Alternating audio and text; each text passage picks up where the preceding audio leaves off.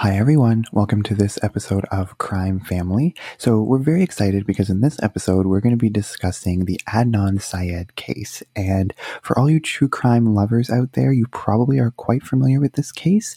There is, of course, the Serial podcast and the Undisclosed podcast, both of which do, full seasons just on this one case, and they're very, very good. There's also an HBO documentary called The Case Against Adnan Syed, and there's also a book written by Rabia Chowdhury called Adnan Story, The Search for Truth and Justice After Serial. So these are the four main sources of material that we're going to be using to discuss this case, and we actually ended up having to break it up into two parts because it was quite a lengthy discussion. It's in no way going to be a deep dive into the nitty-gritty details of the case because, quite frankly, those other resources do a much better job of that than we ever could. But we're going to be just discussing our main takeaways of the case and why we believe that Adnan Syed is totally innocent, and it's actually a very interesting discussion. So we're going to start off the episode with just a brief overview of the main people involved in the case, as well as just an overview of what happened. That way, if you aren't familiar with the case, you can still follow along with this episode. But if you are interested in hearing more about this case and in more detail than we'll ever get into, then definitely take a listen to the Serial podcast and the Undisclosed podcasts. They're both very, very great. So with that being said, let's get started.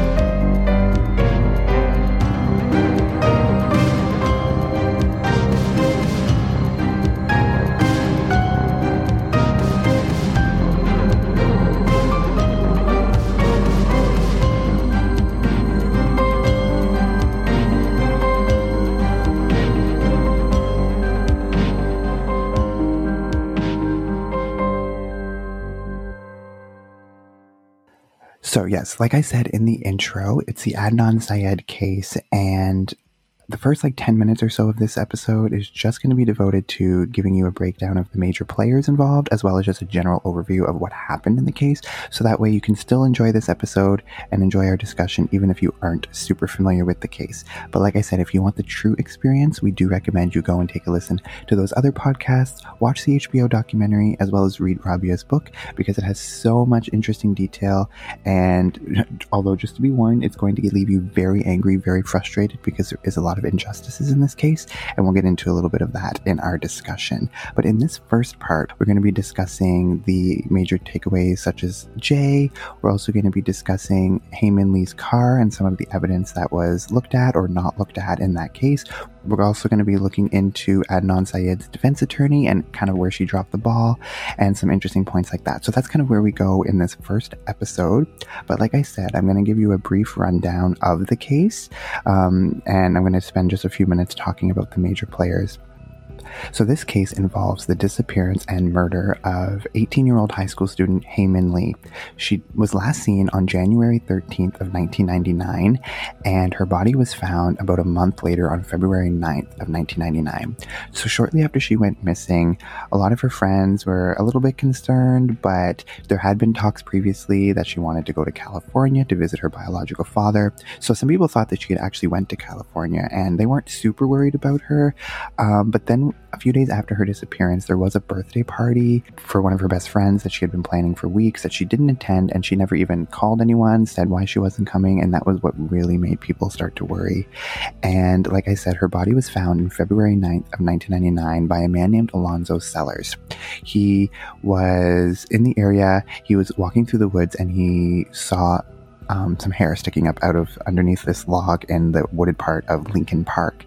And he immediately called the police, and the police found Heyman Lee's body, and the investigation began. Now, very shortly after the investigation began, they zeroed in on a man named Adnan Syed, and he was a 17-year-old high school senior, and he was Heyman Lee's ex-boyfriend. They had actually dated the year previously. They went to junior prom together, and they were kind of like the it couple at the school.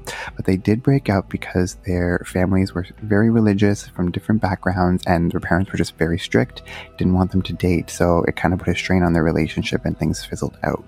At the time of her disappearance, Heyman Lee was dating 22-year-old Dawn Kleindienst, and she had moved on, Adnan had moved on, and for all intents and purposes, and what from most people's accounts, it was a pretty amicable breakup. Even though they were disappointed, they were, in love, they were teens, so they did break up and they were quite sad and upset, but it seemed amicable and they still remained close friends.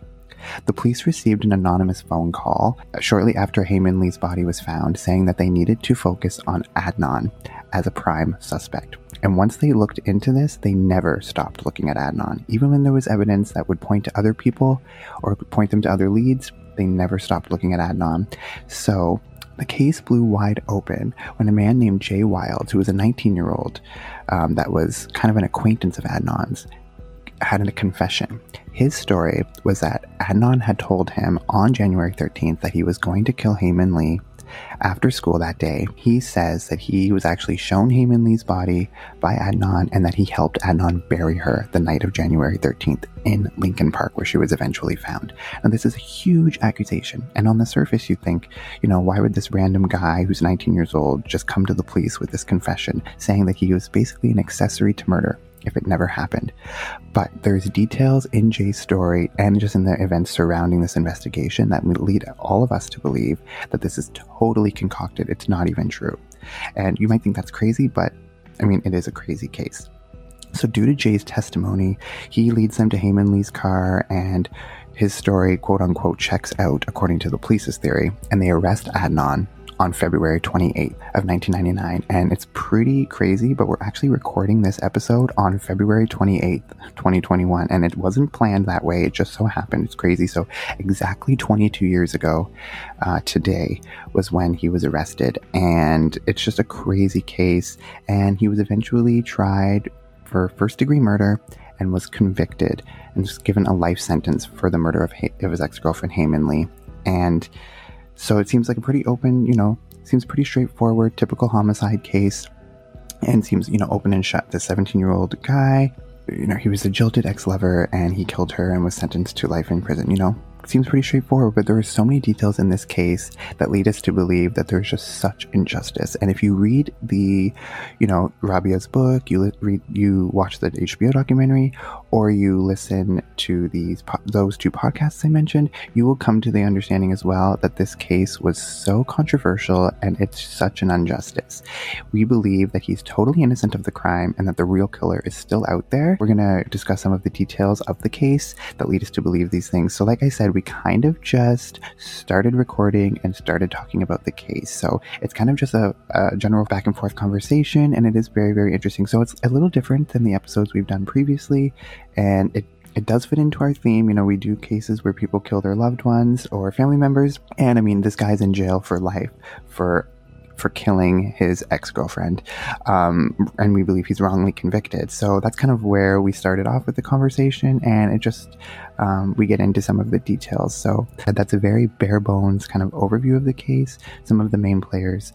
So when we bring up those names, those kind of the background of the case, and we're not doing a deep dive, there's probably going to be some information we're going to gloss over, or maybe that we don't get into, because quite frankly, we'd have to do, a 12 episode podcast like those other ones. So we aren't going to be doing that because, like I said, those other ones do it much better than we ever could.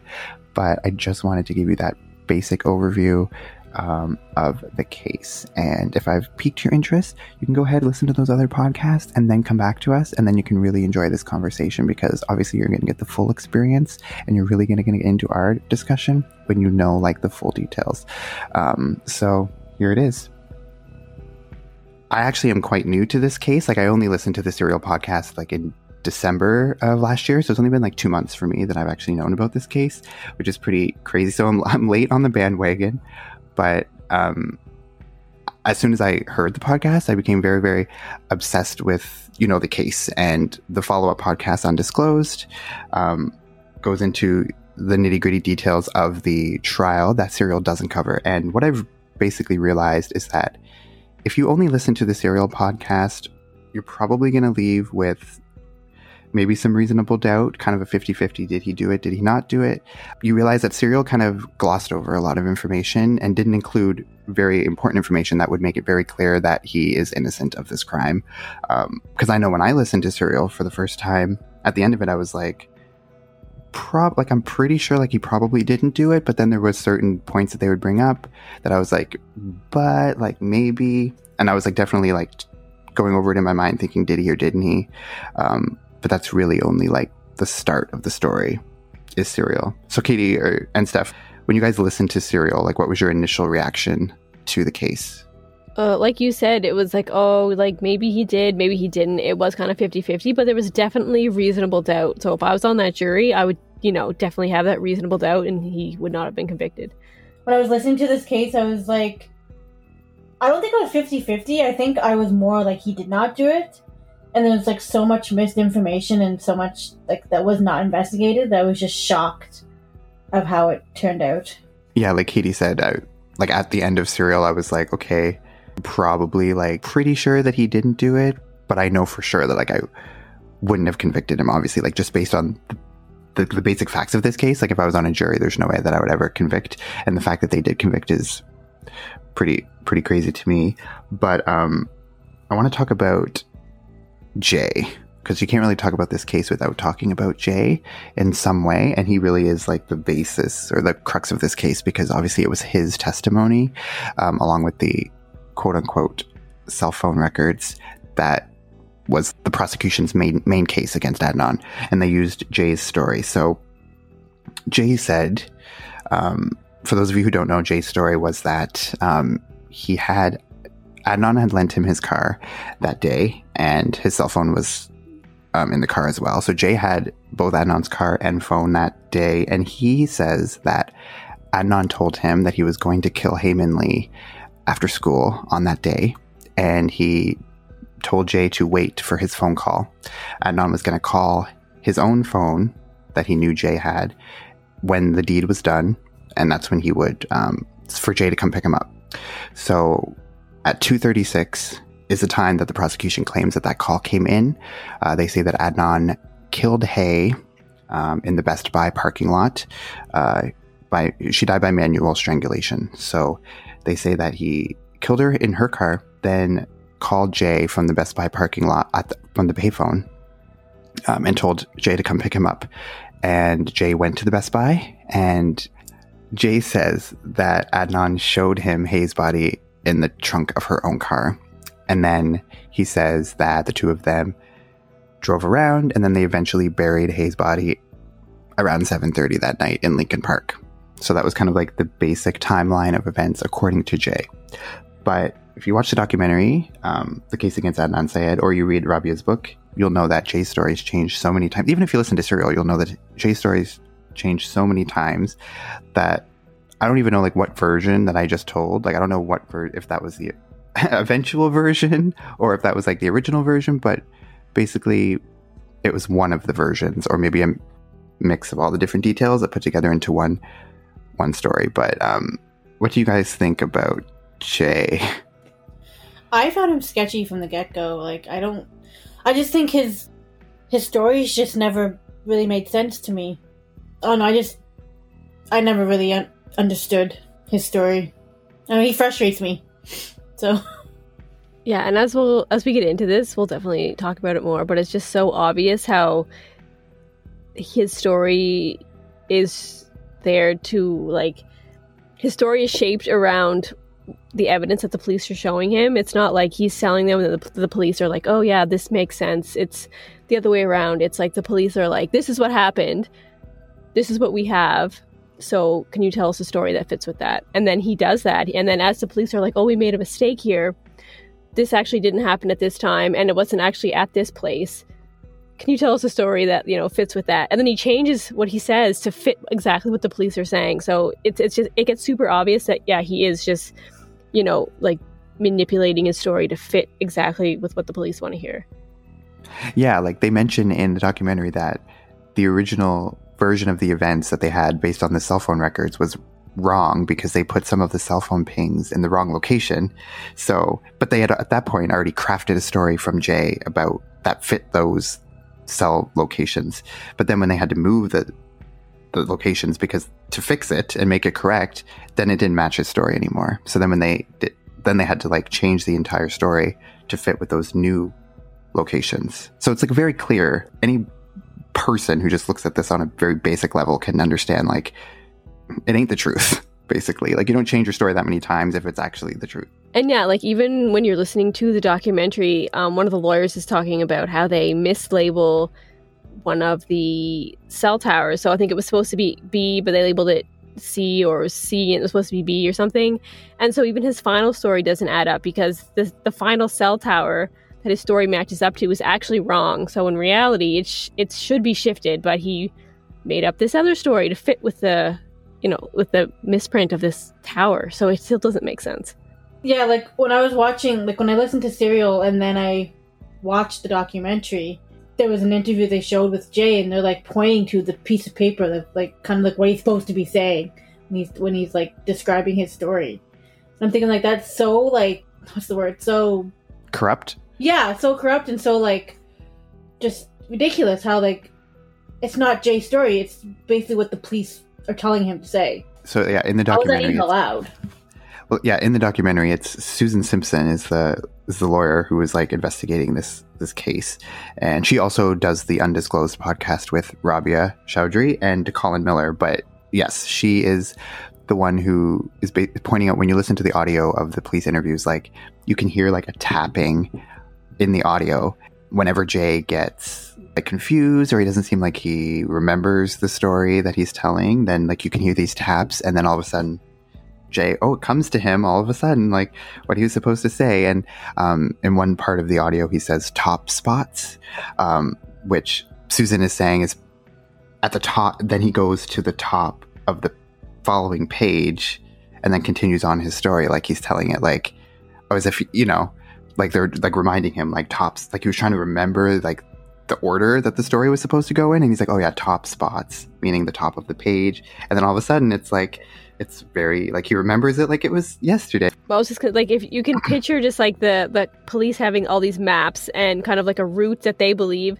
maybe, like, highlighted on these maps, and then they're, like, pointing at different spots, different cell towers, and, like, Jay's just, like, filling in the details. It's like, oh yeah, we took a ride down this road, we got here, that's why the ping's off this cell tower, and then they point somewhere else, and he's like, oh yeah, then we did this, we called this person. So it really is just, like, the police just, like, showing him exactly what they want him to say, and then he just says it, makes up a story so that it fits. Rabia says at one point that in the initial story that Jay gave, there was this whole, like, convoluted thing about how after Jay picked up Adnan at the Best Buy, they drove around, they went to, like, this random park that was, like, miles away. They went and, like, there and they, like, smoked weed, and then for, like, a little bit, and then they went back, and then he dropped Adnan off at school for track practice, which just seems like a really random, like, detail to add, but that's because there was, like, a random cell ping, like, that was, like, 10 miles off the route.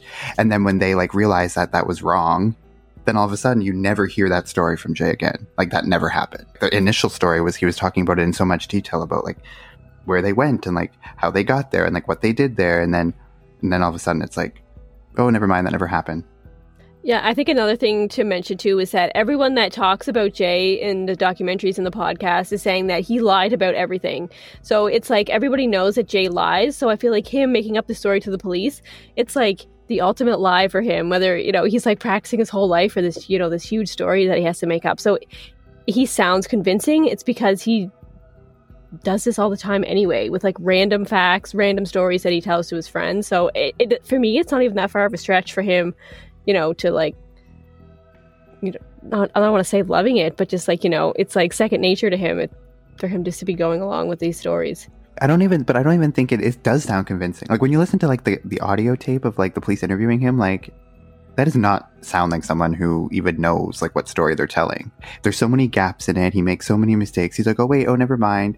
If you're just telling the truth about what happened, like, why do you have to, like, I don't know. It just seems to me like he's, like, remembering this, like, rehearsed narrative that, like, didn't even happen. But, like, if you're just saying the truth about what actually happened, you don't have to memorize. I don't know. If you just listen to the audio tapes of those interviews, like, it's very clear to me. That's why I said I felt like he was sketchy from the get-go, because, like, just hearing his voice didn't seem like he was telling the truth. But I mean, if you're, like, trying to think, you're with the cops, maybe you're nervous, you don't want to say the wrong thing, you don't want to say something that's going to, like, further implicate you, so you're thinking you don't want to say the wrong thing, but it doesn't sound like he's, like, a bad actor making stuff up, that's totally unbelievable. It does sound like, you remember, he's only like 19 and he's sitting here with the cops trying to please them. So, I mean, it does kind of make sense that he's like trying to think ahead.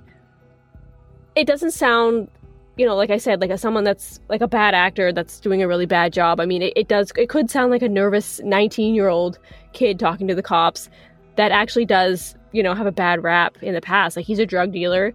He's, done things that the cops could get him for. So it makes sense that he could sound nervous and, trying to get his story straight in his own head. I was actually watching, so Rabia gave a speech to Claremont McKenna College, and she's talking about the case and like where they are at in like his appeals process and stuff like that. And she actually says in that speech that Jay's attorney, who was his attorney at the time of this investigation back in 99, emailed her somewhat recently, I think in the last couple of years, and said that, the attorney was in the room with Jay when the prosecution was basically saying to Jay that we are going to pin this murder on you unless you give us a story that counters that. So basically saying, if you don't pin this on Adnan, then we're going to convict you, or going to charge you with the murder, and we're going to convict you. And they said that we're going to charge you in Baltimore County, which is an all-white county, and Jay is a black 19-year-old male in the 90s who it would not have gone well for him if he did get those charges. So they basically threatened him, and they said that if you don't give us a story that we're going to go with against Adnan, then we're going to put it on you. And so in a way, and I know Jay is a very controversial figure in this whole thing, but in a way, like, Jay was a victim too. Like, what are you going to do? He's 19 years old. Like, he doesn't want to go to jail forever. Like, obviously, like, if the police are telling him this, the prosecutor's telling him this, a 19-year-old kid who's thinking about life in jail, like, obviously he's going to do whatever he can to not have that happen. And Jay and Adnan's relationship, I don't know. I think it's a little bit unclear what their relationship is, but according to Adnan, they were not really best friends. I think maybe like he would buy weed off of Jay or something, and like they would hang out now and then, but like they were never super, super close. So it's not like this is like his best friend that he's pinning this murder on. It's kind of like this guy that he knows who's like, he was, kind of an acquaintance with, or maybe a little bit more of an acquaintance, but you know what I mean? Like, it's not like it's his lifelong friend or anything, but I don't know. I think Jay is somewhat a victim in that sense. And also, one of the lawyers in that documentary made a good point. Like, at the very beginning, Jay was in this weird position where he wasn't being charged with anything, so he didn't actually require a lawyer, and like they weren't going to provide him one because he didn't have any criminal charges. So he was there, didn't have any lawyer, and it wasn't mandatory for him to have a lawyer. So he was like, he was in this weird position of the limbo. It's like, either we charge you and then you can have a lawyer, or you just talk to us now without one and just, kind of tell us what we want to hear. And I think they also mentioned that if he did have charges put against him, they could have transferred him over to Baltimore County, which had the death penalty, I think. So, I mean, if that's on you as well, then obviously you're going to, cooperate with the cops as much as you can, for sure. Is that even allowed, threatening people like that? Well, no. And they also mentioned like how they could get away with it. No, well, and that's why like they mentioned that they brought him in at like 3:05 p.m. for the interview. It didn't turn the tape on until 6 o'clock that night. It was 3 hours later. So, they had this whole story. They probably threatened him, said all this shit, then turned the tape on after he was like scared shitless, and he had this whole story they wanted him to say mapped out. So, I mean, that's not legal anymore. Now you turn that tape on as soon as you get in that room. But back then, it didn't matter. That is so fucking frustrating to me. Like, it drives me crazy. Like, I don't understand how people can get away with stuff like that. I know, and like how shitty you think Jay is for saying all this shit and like stuff that's not even true. But I mean, they're like, the cops are behind it as well. So yeah. It's so annoying. You can't see my face right now, but like I'm literally like red as a beet. I'm so mad at this case. Just gets me so angry. So Adnan's original story, and it's also frustrating too because like there is no, in this whole case, there's no like smoking gun. There's nothing like that will definitively say like he is innocent. Like there's no DNA evidence that was ever tested or proven or anything. Like there's nothing that points to someone else or points to Adnan himself. So it totally is, in my opinion, still an unsolved murder because there is the person I believe who actually committed the crime is not Adnan and is obviously still out there. So, but Adnan's story from that day, like, is a little bit frustrating because he kept saying, I don't remember what happened that day. Like, I don't have a clear memory. And like, it's like, oh, how convenient that like you don't remember this story. But it's like, if it's like an average day, you're not going to remember it. Like, we're in February right now. Like, if someone were to ask me what did I do on January 13th, like a month ago, I'd be like, I don't know. Like, you know, like, it's not like you're not going to have like a detailed account of like every moment of the day. And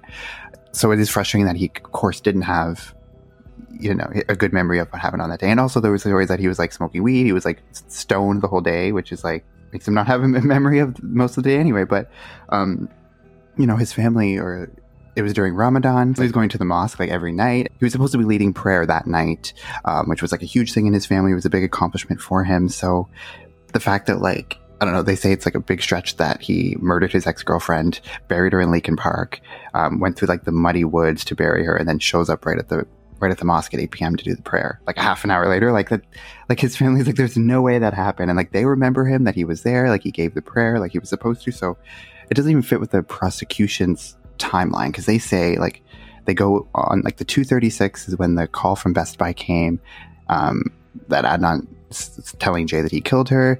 And then they say that they buried her around 7:30 p.m. at Lincoln Park, because that's what matched the like cell phone pings, like their final version of the cell phone pings. So that was the story they went with. But his family was like, there's no way that happened. It's just, Adnan says like, yes, Jay did have his car, did have his cell phone that day, because Adnan was really close friends with Jay's girlfriend, Stephanie.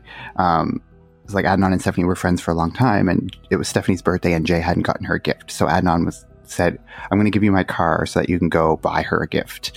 And his cell phone was in the car.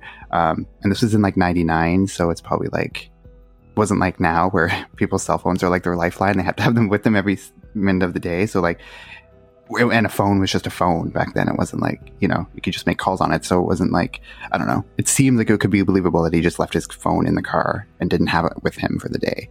So like, those things are plausible. Because at the time of Serial, I was thinking like, oh, how convenient that Jay just happened to have his car and his phone. I don't know. There was also like a strict no phone policy at their school. So if he was caught with a phone, he would have been in big trouble. So it makes sense that he would just leave it there to avoid that altogether. Like, he probably did that every day, left his phone in the glove compartment every day while he was at school. So it's not like a stretch. Yeah, I think it's perfectly reasonable that is what happened. And Jay, that story fits, that Jay had his car so he could go get his girlfriend a birthday gift. I don't know. I don't think that's suspicious or anything. And so I don't know. But I think what's frustrating too is like, obviously Serial is like what brought this case to the world, and like it was the phenomenon, and everyone like knew about this case because of Serial. But I feel like there's so much information that Serial just kind of, they told a really good story of like who done it, like did he or didn't he. I feel like they were trying to focus so much on like the did he or didn't he, that it was like they kind of glossed over a lot of information that I think was so obviously pointing to his innocence. And obviously in Serial they're still very suspicious of Jay, and they do mention that his story changed all those times. I think in Serial they mentioned like trying to track Jay's story is like tracking someone's dream or something. Like it's like just trying to track this thing that like that didn't even happen, or I don't know. Like it's just weird. Yeah, like I still can't track Jay's story. Like I still don't even know what the final version is. Like if you had to ask me what Jay's story is, like I can't even like figure it out, because there's so many different versions and he says so many different things at different times. Like I still don't even know what it is.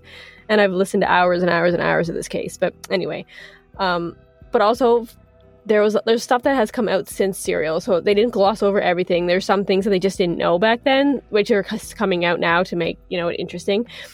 The thing is so like that day, January 13th, was a Wednesday, and like they've talked to so many people that Adnan, like his whereabouts can be accounted for like almost every hour of that day, and everything that Jay is saying just like isn't true. Like where he was after school, people saw him after school, he was at track practice, like his coach could talk about that, and where he was after that, he's at the mosque and like had supper with his dad. Like his whole day is accounted for, yet somehow they were able to squeeze in all this stuff that wasn't true and convict him. Like it blows my mind. Well, yeah, and his alibi for like that after school, they never talked to her during court. Like, right, that's where his lawyers messed up, was they didn't talk to his one really crucial alibi at the time. No. They're saying that this happened, so that's a big thing. But I mean, now looking back, you can see that his whole day is mapped out, and it makes sense. And people are there to say that, yeah, that actually did happen the way that he says it did. And it's not like he had like any animosity against hey, because like he said, it was just like a mutual breakup, and like even the teacher at the time that when they did the interview during like the documentary that we watched, she was saying like people used to break up all the time. They're teenagers, they break up, they like talk about it, but they said like Adnan wasn't very, like he was upset about it, but he wasn't mad about it. He wasn't angry. There was no like rage. He was like moving. He was like moving on. Yeah. Like he was, he wasn't like, and they were like, And, like, still close friends at the time she went missing. And like he understood because like of both their backgrounds. Like that's why they couldn't be together, is because of their backgrounds, and they couldn't see each other, and their parents get mad. Yeah, and he was like apparently seeing like a bunch of other girls. Yeah. So it was like he was moving on, and she also, was moving on too. Yeah. So and I think some of like the racism or like the cultural just like not understanding comes in, because they're saying it was like an honor killing, like that if your wife dishonors you, you can take care of that, get rid of them, and that's accepted.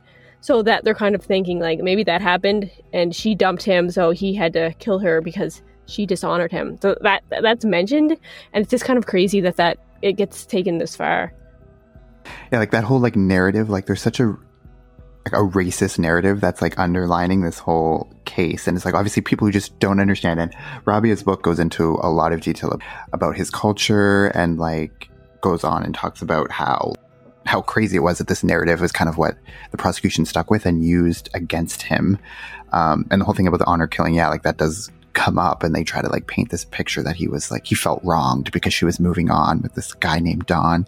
But like, like they interviewed Dawn around the time, and I think it's in Serial that they mentioned this. She says that Dawn was saying that the prosecution got mad at him because he wasn't making Adnan out to be creepy. Like they were trying to paint this picture of like Adnan was like the angry and bitter ex-boyfriend who was like, jealous of Dawn and all this stuff. But like, yeah, Adnan and Dawn had actually met before he went missing, and it wasn't like a angry meeting. It was a cordial, like obviously they weren't best friends, but there was no like incident to point to at a time when like Adnan had beat up Dawn or something because he was angry. Like there's no evidence of that whatsoever. So to say that he was this jilted ex-lover is just ridiculous with no evidence.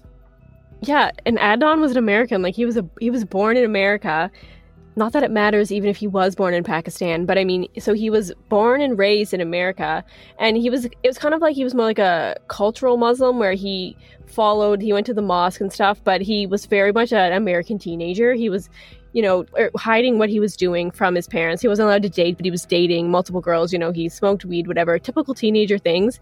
So it wasn't like he was really strictly following this. So it doesn't make any sense at all. And also it is kind of sad that, it's mentioned in the documentary that his father wouldn't go to some of the hearings because the way that he looked, because he was like this Muslim man with like this big beard, and he didn't want like the judge to see him, and that to kind of taint his thoughts of the case, that remind him that this was a Muslim, like a Pakistani Muslim family, which is really sad.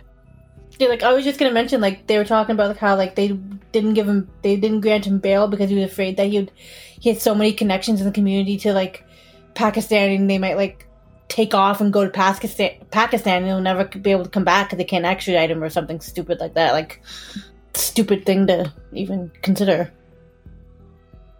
Well, yeah, that was like the whole like argument at his bail hearing, and that's why he was denied bail, because they came up with this whole argument of, yeah, he knows people in Pakistan who he's going to flee to Pakistan, and then they're going to like change his identity and we'll never be able to find him. Like, it's so ridiculous. Like he was a typical American teenager in many ways, but they used the fact that he was, a Muslim to like paint this image. And like, of course, Islamophobia was alive and well back then, just as it is now. And it's like, and it's sad that, like you said, his father would go to some of the trial because like the fact that like that would have a factor on whether he was innocent or guilty, just seeing this guy with like a big beard looks like Father Time or whatever. Like, it's so, I don't know.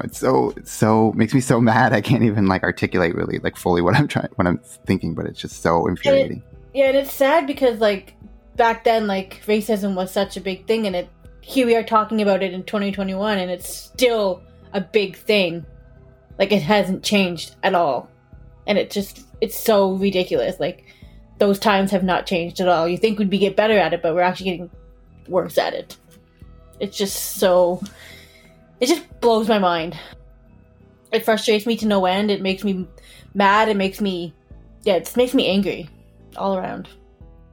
And also, too, like going back to the bail hearing, like they mention in the documentary and as well as the book, Adnan's story, they had his birth date wrong on his file or on the charges. So he was actually born in May of 1981. So at the time of his arrest, he was 17 years old because he was arrested in February of 99.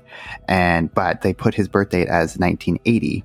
So they thought, or I don't know if they thought, or just according to the document, he was 18. So because he was 18, therefore an adult, and he was charged with first-degree murder, he was denied bail. But if he was 17, it would have been different rules because he would have been considered a minor and could have possibly gotten bail. So it's like, did they like purposely just fudge the document on his... Like, it's so frustrating. Like, and there's like 17-year-old kid who has like no, and probably like couldn't grasp the gravity of the situation at the time, but like I think he has no control over this. And it's like the police who just didn't want to do their job. They're like, oh, it's the easy way out to just like pin it all on him and no one's going to question it. That's why like when they got that anonymous call that pointed to Adnan, like they basically just filtered out any evidence that even pointed to anyone else. And yeah, and there's also like the sketchy things that his lawyer was saying, like how his lawyer came to the police station or the courthouse or something, was saying, I'm here, I want to talk to Adnan, and the cops were saying, well, he hasn't actually asked for a lawyer, so we don't actually have to technically provide him with one until he says that. Even though his lawyer was waiting there to get in, they still wouldn't let him in because Adnan, this 17-year-old kid didn't ask for his lawyer right away. So, but yeah, it's like they had this tunnel vision, and I think once they found out how they could manipulate Jay, it was almost like this is going to be so easy, and like they just went from there and never got off of Adnan. They couldn't move on from that. And in the documentary, when they're recounting the morning that he was arrested, because apparently like Jay went in for his final, he had been interviewed a couple times before that, and then he went in like late on the 27th of February, and he was interviewed into the early morning of the 28th, and then it was like early morning, like something like 5 or 6 a.m. on the 28th. They basically like busted into Adnan's house and arrested him like out of his bed, and like that picture that they took of him that's like from his bedroom, like I don't know, it just makes me sad thinking about it. Like you can see like he was asleep. Yeah, like, and it's just like, I don't know, like you can just see in his face, I don't know, just like the total sadness in his eyes. Like it just makes me sad because it's like, and obviously he didn't know then that it's going to be like 22 years later still be going on. Like he thought, oh, maybe they'll like, must be this huge mistake, like they'll take me in for a questioning and they'll release me. So even at that time, but like every time I see that picture, it just makes me so sad.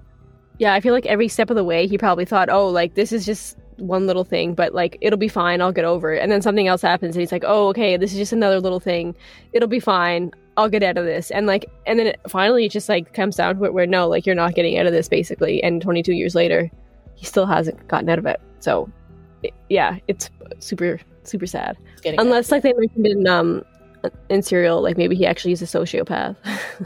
Yeah, maybe.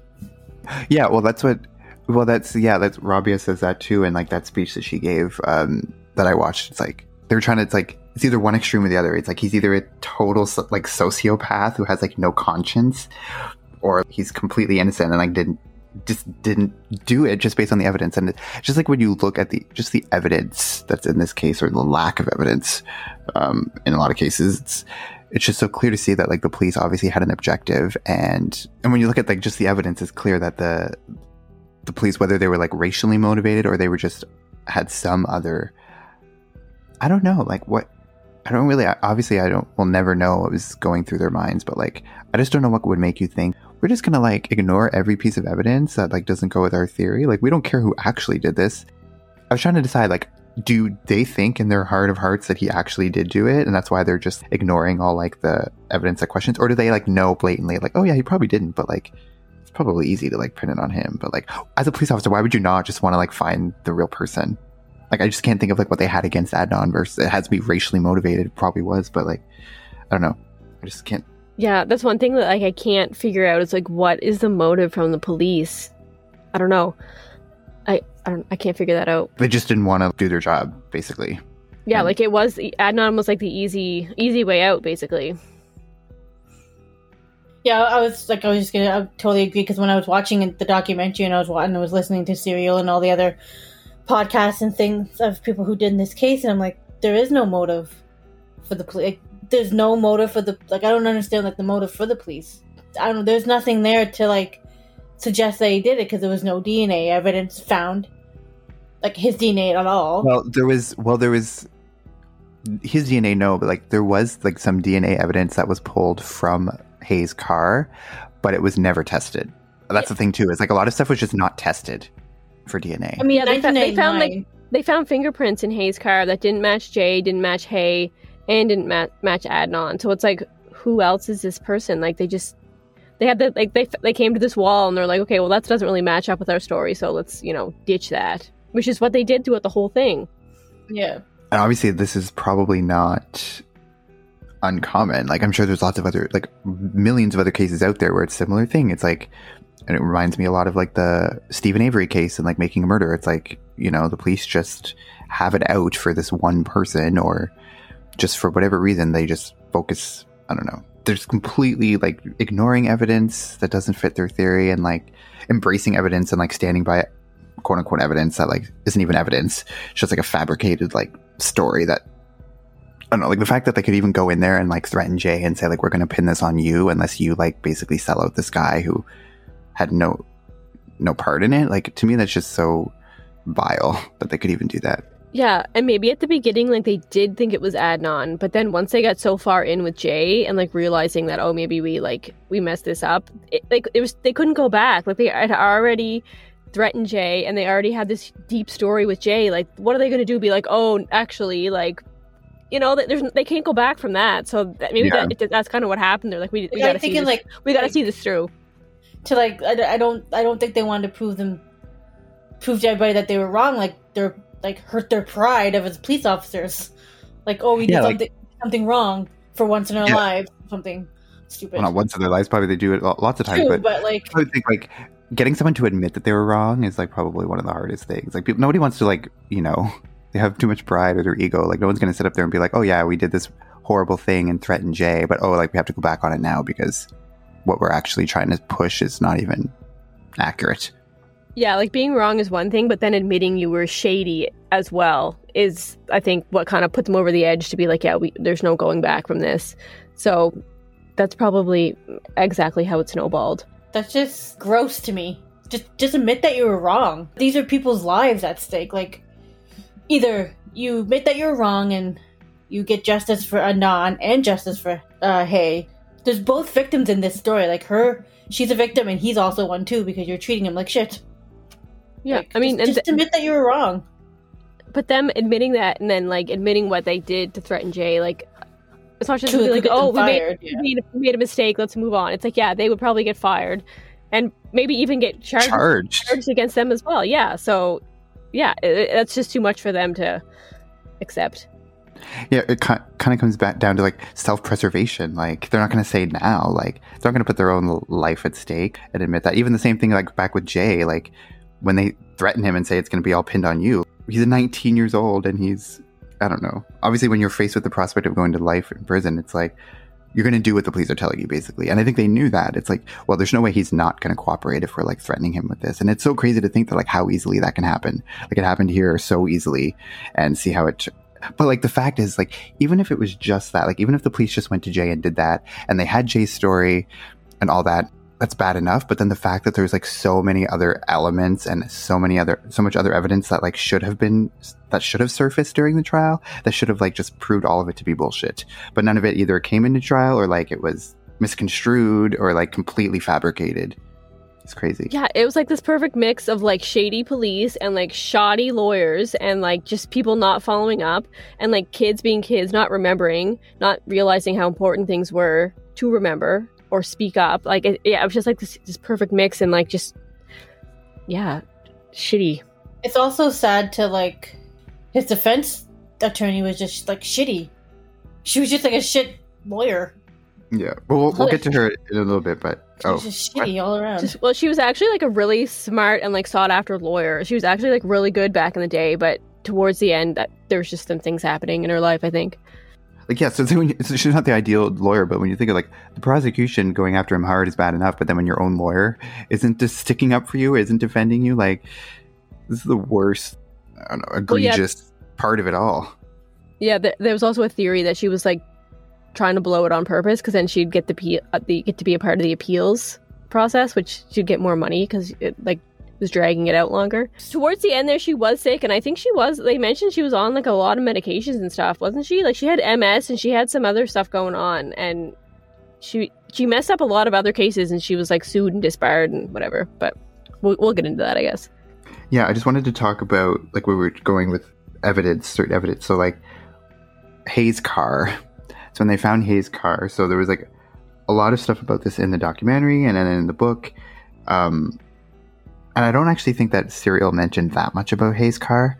That's kind of one of the details they glossed over. But in Hayes' car, like, they took pictures of the inside of the car when they found it. And I believe they found it the night of the 27th. I think that's like Jay led them to the car, like that night that he gave that like confession that led to Adnan's arrest. But that they took pictures of the inside of the car, and like there was a piece, I think it was a part of the steering column, maybe it was was it like the windshield wiper? I don't know, like that. I don't know. Yeah, one of those things that stick out. It might have been like the windshield wiper stick. Yeah. It's such a technical term, but it was off, unattached from where it was supposed to be, and it was sent for testing. And because they were trying to say that there was like a struggle inside the car, that when Adnan was strangling her, she was like, obviously, and she was very athletic, like she was, on a lot of sports teams and stuff, so they say like she's someone who could put up quite a fight if someone was strangling her.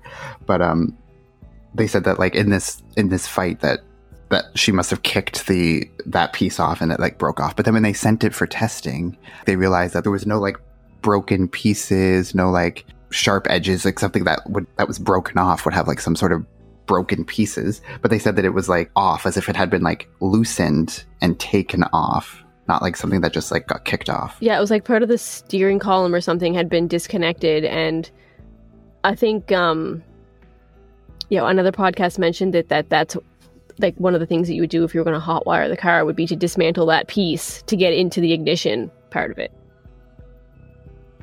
Yeah, so they're saying like instead of being kicked off, it was like taken off to hotwire the car, because the whole thing was there was, debate that the car wasn't there for the 6 weeks from when she went missing to when she was found. Like that's a 6-week period of time. From when she went missing to when Adnan was arrested, it was 6 weeks. And they're saying, so Serial doesn't mention this, but like when they removed the car, like they looked at like the turf underneath where the car was, and they said that like just based on if a car was parked there, and this is like February in Maryland, so it's like winter, I guess, but they said like just based on like the way that the grass was that was underneath the car, they said if there was a car that was over that spot for 6 weeks, like there would be a lot more like noticeably like brown or like dead grass from a car that's on top of it for 6 weeks. And they also said that there was like in the tire track or in the treads of the tires, there was like some pieces of grass that like they sent for like forensic testing, and like the analysis came back that it was like somewhat fresh grass. So it's like there was that whole theory, and then it's like, okay, the thing to hotwire the car is like taken off, and then like the grass is like not 6 weeks dead. To say like, oh, that they moved the car to that location like shortly before Jay's confession, just to like match that story, so that like we'd be like, oh, he knows where it is, he knows where the car was, and he took them to the car, when it's like, no, they could have just placed it there. Ugh, it just makes me so mad to think about. Like, it's kind of, I don't know, just that itself, like, why is the grass somewhat green? Yeah, the grass isn't going to be alive. That's pulled out and like it's stuck in the tire treads, right? That's not even attached anymore. There's no like you. Yeah. Ugh. And they mentioned like the amount of rain and snow like melted, and then it rained. There wouldn't be any grass in the treads of the car because it'd be washed away, and that was still the grass was still there. So like if it was there for a long period of time and it rained, it would have washed it away. So that does like goes to show you that the car wasn't there the day she died. Yeah, and they said it looked like there was still like fresh tire tracks in the mud that like wouldn't have lasted for 6 weeks. Yeah, and then they interviewed some of the people, because it was just like this like grassy lot, like in this like kind of residential area, and like they interviewed some of the people in the houses around that area, and there's no way that a car would sit there for 6 weeks. Like someone would have reported it, like, cars don't sit there for that long. so the fact, and like they interviewed the person in the house, so it was like directly across, and she's like, that car was not there for 6 weeks. I would have noticed it if it was, because that's not usual. Yeah, and they would have called it in, and the cops would have found it way before 6 weeks, so it couldn't have been there for that long.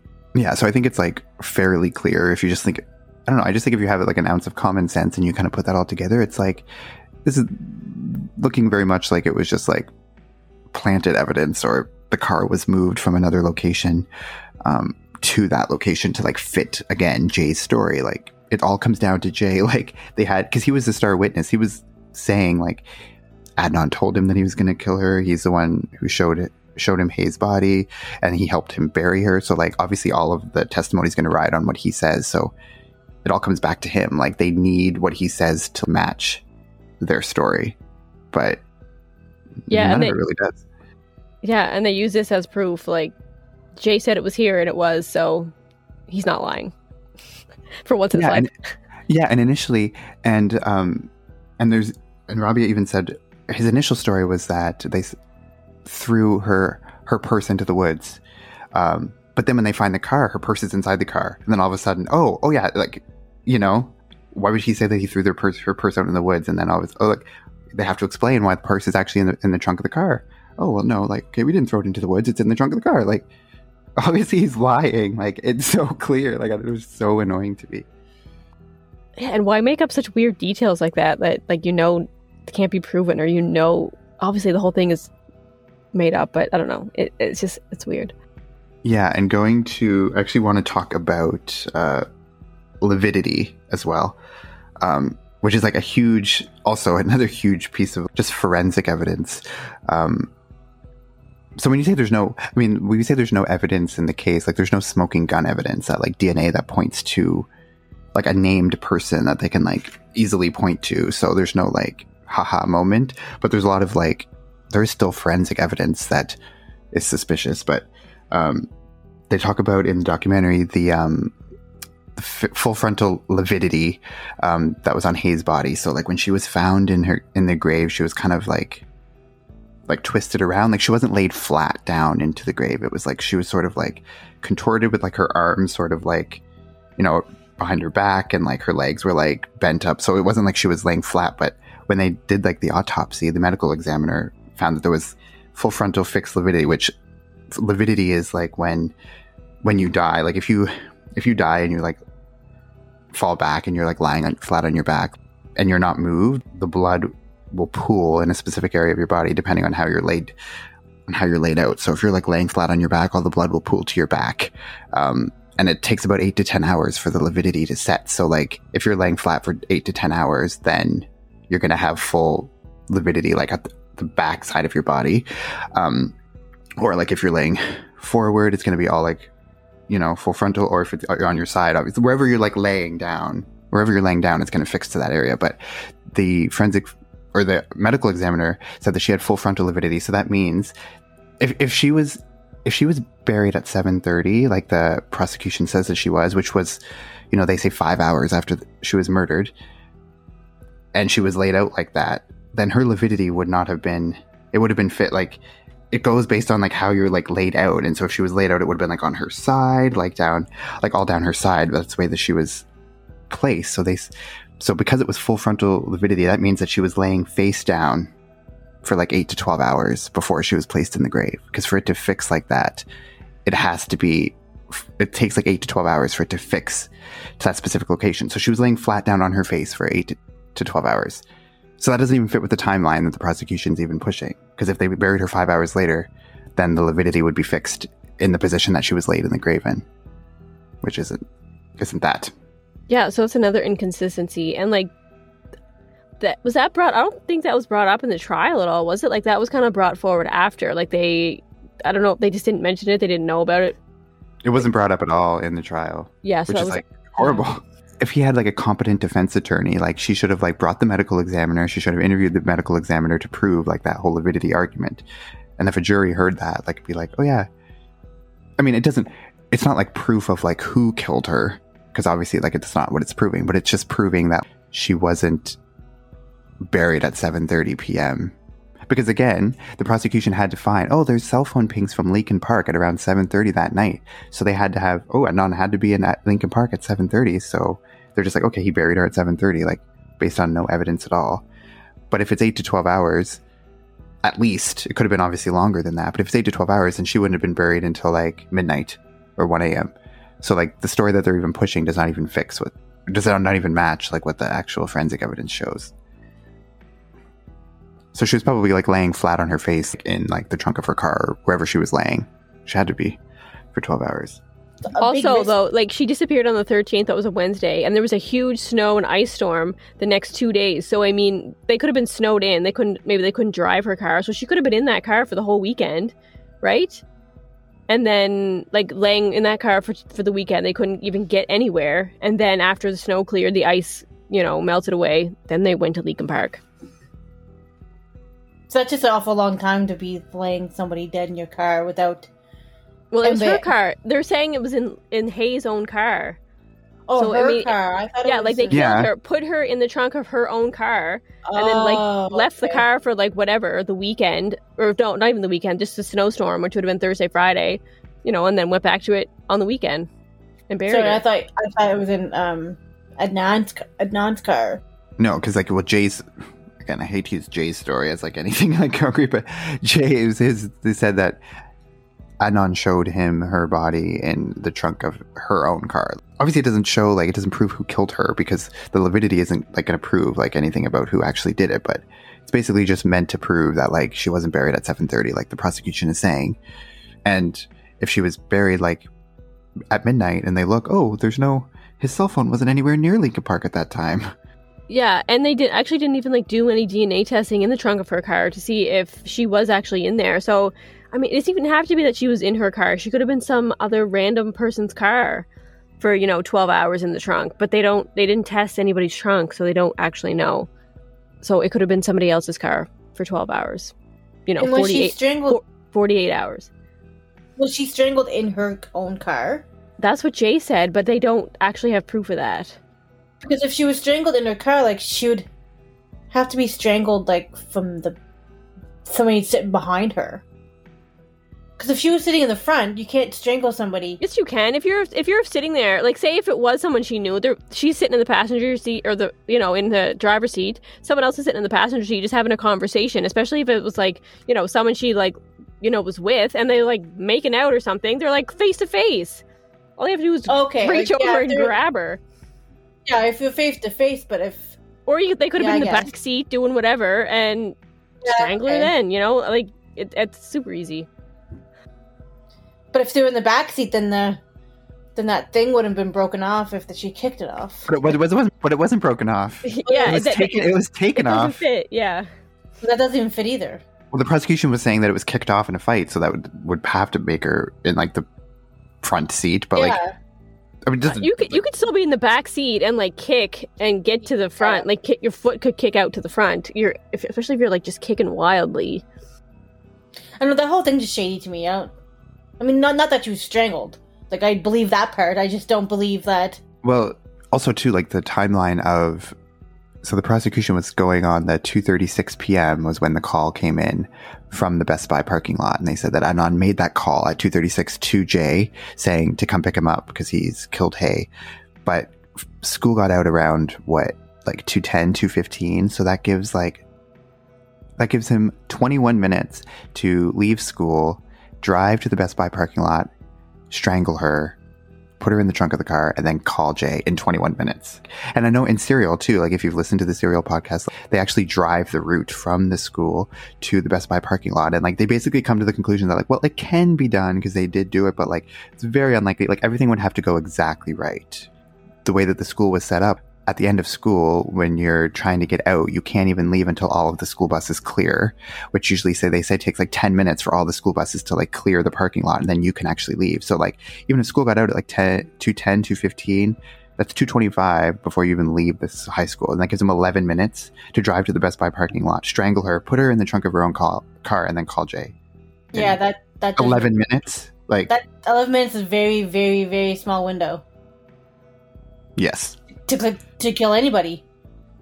Well, yeah, and that's where that witness, that Asia McLean, comes in, right? Because, I mean, if you believe her, which I do, because they weren't even that close, her and Adnan, so she has, like, really no reason to, like, insert herself and lie about it at all. She says she saw him in the library at that same time that he was supposed to be, you know, strangling Hay at Best Buy. So it just doesn't match up. Like, everything throughout this whole thing doesn't match up. And the fact that they never, like, called her as a witness boggles my mind. Because she's, like, one of the key witnesses. If she saw him at the exact moment they said that he killed Hay, then there might not be a case today. Because if she was testified against to say that she saw him at the library, I don't know how you can say he wasn't there. It's crazy, though. They always go on, like, based on alibi witnesses, or, like, if somebody has an alibi, okay, they check out, they move on to the next person. Well, that's a clear alibi. Like, they should have, like, checked into that. They saw his alibi, move on. It's not him. Like, for every single other person in this whole story, like, oh, they have an alibi. It couldn't be them. Well, he has a fucking alibi, too. You're not even, like, listening to that. Yeah, like, it doesn't make sense. Also, the thing is, like, okay, the prosecution, obviously, it's horrible that they're, like, completely ignoring this evidence, but, like, okay, it's their job to, like, get a prosecution. They're not going to, like, bring that up. But for, like, his defense attorney, like, what's her name, Christina Gutierrez, who's the worst defense attorney ever, like, she was told about this Asia McLean testimony, or, like, this witness. She was told about it, didn't even interview her, didn't follow up, and then told Adnan, oh, yeah, I've checked it out, or I followed up with it, but it didn't pan out, or whatever, like, gave this, like, bullshit lie. Like, yeah, she said that her dates were wrong. They didn't match up. Yeah, and it's like, what kind of defense attorney, like, that's your job to, like, get him off, and she's this key alibi witness. Like, if you're any defense attorney that's worth your salt, you're gonna, like, investigate that, you're gonna subpoena her, you're gonna bring her into trial, you're gonna, like, you know, have her testify. Like, that's, to me, it's crazy. And like I said before, it makes sense that the prosecution is going to ignore it. They're going to ignore anything that doesn't do with their case, but, like, for the defense attorney to ignore it, like, that's the most egregious thing. I know, like, why? There's no plausible reason why she wouldn't, unless she thought, you know, maybe she did think that it was just, like, a weak alibi, and that she would hurt her case in the long run by, you know, the prosecutor questioning her. But maybe she just thought it wouldn't hold up. But if so instead she goes with what? Like, what was her argument? Like, she didn't want to go with that because she had such a better argument. What was the other argument? I mean, I guess it was the whole timeline. Like, she was arguing that, like, it couldn't have possibly happened in that, like, 21-minute window, which is, like, a strong case. But, like, then you could be like, well, it also didn't happen in that 21-minute window because he was in the fucking library with Asia McLean for, like, that whole time. And the fact that they weren't really that close, and for her to remember him being there at that specific time is something else too. Because why would she randomly remember that? Like, they weren't even best friends, or even that close. So for her to remember that time, yeah, exactly. That's what I mean. There's no reason for her just to, like, randomly say random shit, and, like, yeah. So. And it's also annoying too. It's one of those things. It's like, if only there was, like, surveillance videos of the library. That would like prove that. I mean, if there was, she probably would have ignored it too. But, like, it's just so annoying that, like, if it had surveillance video, like, you could just put it all to rest. Like, you can't refute, like, video evidence. Yeah, and they were didn't they talk to the librarian, and she said there was surveillance or something, but, like, it only was, they reused the tapes every week, so, like, by the time anyone talked to her, the tapes would have been erased anyway. And also, like, you had to, if you were going to use a computer, which Adnan did, you had to sign up on a log, which paper log. Yeah, but I mean, and then by the time anybody questioned them, those logs would have been thrown out anyway. So it's just like, if someone would have followed up as soon as Asia said something, then, you know, they maybe have a stronger case. Maybe Adnan should have got a different defense attorney. According to that librarian, though, like, because she went missing on the Wednesday, and then it was, like, a snowstorm for, like, the 2 days after that. Then it was the weekend, and then there was, like, another day that they had off. So, like, by the time, like, all of them were back at school anyway talking about any of this, it was already a week's up. And then the surveillance video would have been probably gone by then. Like, the logs were thrown out. But there was nobody there, so maybe they wouldn't have used those tapes because there was nobody at the school for, like, 4 or 5 days. So maybe... But I think they still have to, like, surveillance it, don't they? But would somebody come in just to change the fucking tape on a snow day in the middle of a snowstorm? I don't know. Yeah. But either way, like, when did Asia come forward? How many days was this between when he was... I don't know. It wasn't until he was in jail already. Okay, like, so it wouldn't have mattered, I guess, anyway. By the time anyone... Even if they did follow up, it would have been, you know, months later. 6 weeks later. Yeah. So, like, there was no hope really for that tape because if they reuse it every week, like, no one was even like a week after it had happened. Like there was like they were still looking for Hay, but it wasn't like a full-blown investigation, I don't think. But if they were doing their job from the very beginning, the police and everybody, like from the very beginning, they would have talked to Asia way sooner than, or talked to other people that might have been in the library at the time or at the school at the time. Well, not if it goes against their narrative. Well, yeah. No, but it's... Also, I think it was Serial again that had mentioned that the emails and stuff like that he had checked, like if they would have like been on that sooner, like they could have checked things like that, like the electronic, like digital record of where Adnan was and what computer he signed into. Like you can figure that stuff out digitally, right? So if they would have just looked into that sooner before Hotmail deleted everything, then it would just... I mean, back in the day when it was Hotmail, everyone had their Hotmail account.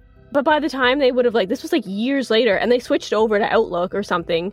And everyone, like, all my old Hotmail emails are gone.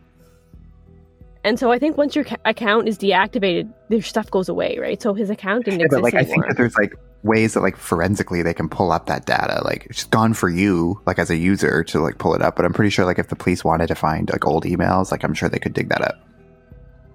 They talked to somebody that said that, no, I don't know, maybe they could have dug deeper, but whoever they talked to said that, no, there's no way to recover that kind of stuff. But I mean, maybe in the 90s, I guess. Yeah, that's true. Like, if this happened, like, today, you could totally look up something like that. Because nothing's ever deleted, ever. You think it is, but somehow it's still there. I don't know, it's just, like, frustrating because I feel like the majority of people who, like, know about this case probably know about it from Serial, which, obviously, like, Serial, like, in the documentary and stuff, they do mention that Serial was really good in, like, bringing awareness to the case, but it's, like, I don't know, I feel like there's so much stuff that they kind of glossed over, although you said maybe it just came out later, and they didn't know it at the time of Serial, because Serial came out in, like, 2014, it's not, like, 7 years ago from this recording, so it's, obviously, stuff's coming out, but all that stuff about, like, the grass analysis and, like, all of this other stuff, like, that would have been stuff that, like, they could have, that they did at the time, like, all of that initial investigation, like, taking pictures of her car and, like, the steering column thing being, like, taken off instead of broken off, like, that's all stuff that was available. They just didn't really talk about it in Serial, and I feel like, I don't know, I feel like Serial was really good, and, like, they did a good job at telling the story, but I think they just tried to go with, like, the kind of, like, the mystery angle versus just presenting it as, like, he's innocent. Because even them, they don't even know, like, at the end, like, they're like, well, we don't really know. Yeah, I think it was trying to be like represent both sides rather than more of a one-sided, which everything else that comes out seems to be, pro Adnan. So I think, and this was the first one, so maybe she was just trying to represent both sides evenly. Yeah, and it's like, I guess, but I can't even think of like one thing on the other side. I think we talked about it briefly, but the Nisha call was like the one thing in Serial that they mentioned too, of like, it's the one thing we couldn't get over, like we can't explain it, we don't really know. And like that's the one thing on the other side you could be like, okay, it does look kind of shady, but if it's a butt dial or I don't know, like that whole thing, it's like you can't really explain, but I feel like everything else that is presented can be explained away by like forensic evidence or like witness testimony or something. I feel like there's very few arguments that you could make against Adnan that isn't going to be like completely debunked by actual evidence. Yeah, and this one phone call isn't like the smoking gun. Like, that's not the only piece of evidence you need to be like, yeah, he definitely did it. It's just like a thing that doesn't look good for him. Unfortunate, coincidence probably that this happened at a time when it seems suspicious. But it's definitely not like, yeah, because of this, he definitely did it. Because there's so much other stuff that just, on top of that, there's no way. Well, like, and like I was just gonna say, and like for those of you who don't really know, but the Nisha call was like, it was a call that was made from Adnan's phone around the time, like it was during that afternoon, and it was, Nisha was a friend of Adnan's, and they say that, or Nisha says that she spoke with Adnan on that day when he called her, and she also spoke with Jay, and Adnan said, oh, Jay's here too, he's like, want to say hi to Jay, or whatever. So she said that she spoke to both of them on that afternoon, which puts both of them together on that afternoon, which is like what against what which is against like what the Adnan's saying and all of that stuff. So it's like the one thing that like kind of looks bad, but also if it was a butt dial, it was like 2 minutes and 22 seconds was the call, and I don't know if that was like if she's confusing her days and like she doesn't know what day she actually spoke with them, or if it was, I don't know. Yeah, it definitely fits with the theme of like nobody knows what the hell's going on ever. Like every time someone interviews somebody, they say something and it comes out, actually no, that was a different day. They find evidence, oh, I guess my memory's wrong. Talk to somebody else, actually no, like that was like last week.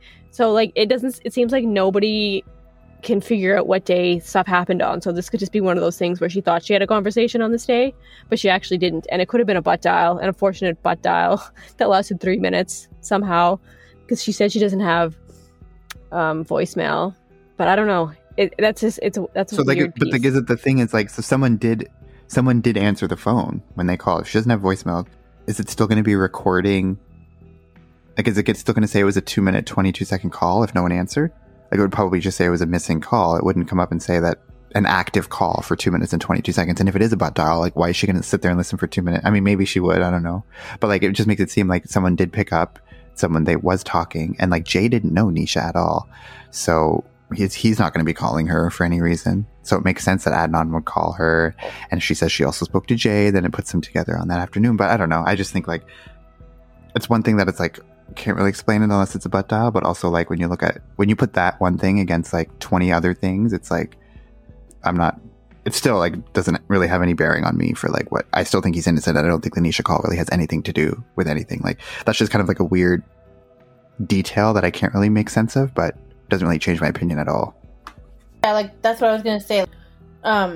There's nothing significant to me that makes him guilty of murdering Hay.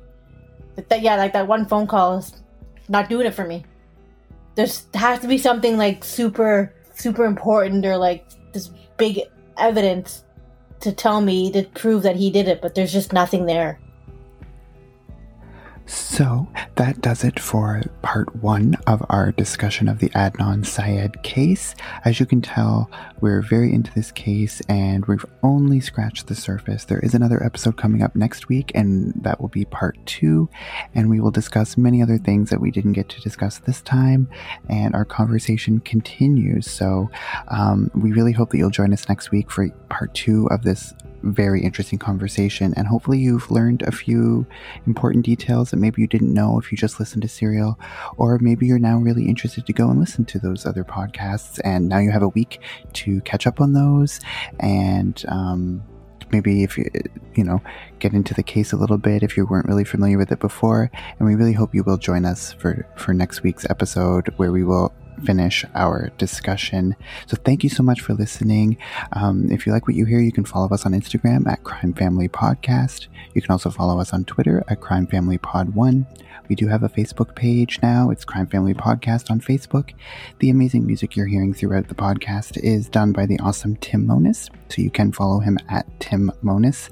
You can also make sure you can subscribe to us on your favorite podcast streaming app so that you're notified as soon as we release a new episode. And we have an email account now, so if you have any feedback you want to let us know about, if you have a case suggestion that you want us to do for a future episode, just email us at crimefamilypodcast@gmail.com, and we'd love to read the emails that you guys send. So thank you so much. Thanks for listening. We'll see you next time for part 2. Take care.